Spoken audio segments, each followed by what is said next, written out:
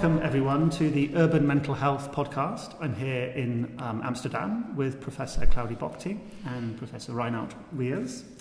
And this is an exciting day. We're launching a new centre here at Amsterdam University. So tell us, Claudie, you're launching this Urban Mental Health Centre. Why do we need this centre now in 2019?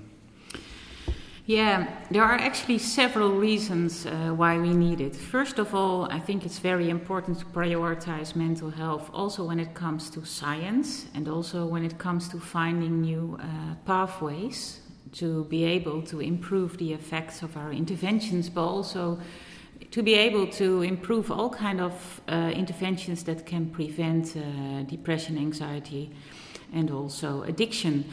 And why urban mental health? Because the majority of the people live in an urban setting, and this will increase over time. So the prediction is that almost 70% of the individuals live in an urban setting in 2050. And urban living is also associated with higher levels of stress, more mental health problems, more depression, addiction. And so it's very important to unravel how all these factors play a role in onset and also maintenance of mental health conditions.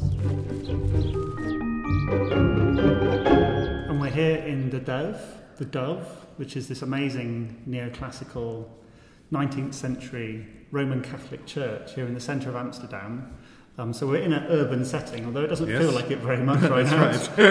Do you want to tell us how you define this term, urban mental health? I think we're talking about the common mental health problems. As Claudie said, the big three are depression, anxiety, and addictions in terms of costs, in terms of prevalence. And they're prevalent overall, but even more prevalent in the urban context. We don't think there's like a different species of addictions or anxiety in the city, but it's more like an accumulation of risk factors. And of course, there's also good reasons why we have this increasing percentage of the population in cities, and that it provides opportunities, work, employment, education, etc. But it also comes with risk factors. So it's kind of a magnet, and we know that mental disorders are influenced by a range of factors at different levels of description, ranging from stress levels at subcellular adaptations, neuroadaptations, etc., but also at effects of discrimination, stigmatization, noise, pollution, etc. So it's really these are complex problems, and they also interact with each other. So for that, you really need a unique approach. And what we feel is that at this moment in time, there really is the right moment to launch this type of initiative. Because on the one hand, as already described, these problems are increasing. On the other hand, there are new approaches which can actually help us to understand how these interacting factors at different levels of description actually work. And of course that will also give us new ideas on how to intervene with these issues. And that can be at the individual level, at the policy level, etc. And walking through Amsterdam, as I arrived here, I got this sense that I haven't been here for a few years, and I'm suddenly struck by all these amazing things to see and hear and taste, and it's complex, as you say. Living in an urban setting is complex, and that seems to be the key word of today, looking at all the slides and all the speaker forms that I've been given. Complexity science, Claudie, is the key approach that you're taking here. Why is that so important? Now, I think it's important because you can say, there was a lot of valuable research that actually examined, for instance, one or two or even three factors that contribute that someone, for instance, get a depression or an addiction or maintains the addiction or get a relapse. But the problem is we do know, and there is a consensus on it, that many, many factors play a role. And these factors, so for instance, genetic, but also trauma, life events, your socioeconomic status, where you live in a specific area of the city. All these factors play a role. And to make it even more complex, if you experience mental health problems, this also has an impact again on these factors. So it can have an impact. So for instance, if you struggle with addiction for a long time, it can have a big impact also on your social economic status, and not only for you but also for your family and even for future generations. So this means we need to embrace this complexity and to find a way that we can actually unravel all these factors and including all these feedback loops. And the complexity science actually has all kind of methods that are able to do that. And they apply that, for instance, now successfully in to understand criminal networks, but also in the field of resilience and in the field of diabetes. So, and of course, people who are more focused on, for instance, mental health will all agree, it's quite complex. But there are many other fields in and outside health that are complex as well. And it's a very promising method that brings all these disciplines together, but also might open up new opportunities for really finding new pathways that we can actually intervene on. Because that's our main mission, to find these new pathways that we can actually do something about.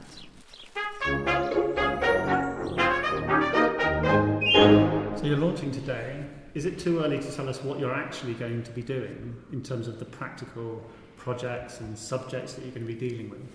Yes, so on the one hand, there will be efforts to model the common mental disorders. So this is so we have 3 different faculties involved, and we also used complexity science as a kind of a common language.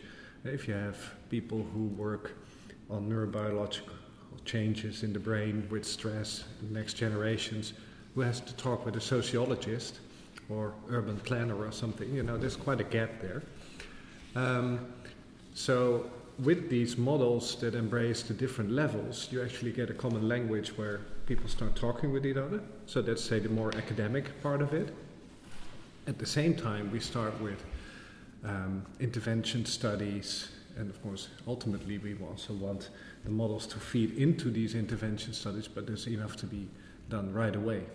And we also have a work package where it's in collaboration with stakeholders. So, for example, there's one project where the City of Amsterdam co-finances a study in one of the poorer areas of the city for the school intervention, and then also look at effects in families, trickle-down effects in the broader region, for example. Nice. I'm involved in quite a few of these very interdisciplinary mental health networks in the UK, research networks. And what we found is that one way of really making that communication between very disparate groups, professional groups that don't necessarily understand each other, is to have the voice of lived experience at the centre, because everyone understands that, hopefully. How are you doing that with your centre? Yeah, we all think it's very important to include the perspective from lived experience right from the start. For instance, now it's our kick-off meeting here in Amsterdam, but we did immediately ask all kind of patient organizations as well as representatives of all kind of people with lived experience to also join. So, and many of them actually intended to come, so hopefully they are there. And what is very interesting that we all, of course, there was a bit of a long time frame till this project and also the finance was finalized, that they were right from the start very enthusiastic about this initiative and more than happy to help and have all kind of input, including also very fancy technology apps ideas to not only do something for people with who are suffering from mental health conditions, but as well to also collect data so that we can bring this all together. And also some of these people actually told us it's very important to immediately from scratch start to make an international urban organization to bring the big cities together, because then we can speed up the process from getting new insights and also translating it to interventions that we know that can actually help, because of course there are all kind of interventions that are rolled out, but the problem is most of them we don't know whether they actually do good, and some of them might even have adverse effects. So we feel very much encouraged by actually the people with lived experience, including all representatives in all kind of organizations. So what do you hope to get out of this meeting, other than presenting what you're doing and announcing the launch? What do you personally hope to get out of this meeting today? Yeah, so on the one hand, it's nice, if you're sitting with your small, we have 6 members of the board, so we have lively discussions, and now it's out in the open, so that's definitely part of it. But also I think as we intend to have projects with stakeholders, I think it's really important that people are aware of it, that they start thinking, if you work in mental health, could we somehow contribute or launch a study together, get in contact with us. I think that's also why it's nice to be out in the open and have the meeting, but also a spin-off on social media, etc. So, yeah, it's good. And the hashtag today is Urban Mental Health. That's nice and easy to remember. Are people following online going to have an opportunity to kind of contribute in some way? I think in the end, right? Yeah, definitely. We definitely want to invite everyone, no matter what your background is, to comment, give all kind of suggestions. Even if there are ideas to collaborate, we're definitely open to that. So that's one extra thing we really want to accomplish, is that it would be nice if people would perceive this as a warm invitation to everyone who has some kind of idea that might make sense to together make not only a nice fundamental theoretical model, but also to find new target points and interventions that do make sense. Great. It's really exciting to be here to help you launch this today. Thanks a lot for chatting with me, and good luck with it. Thank you.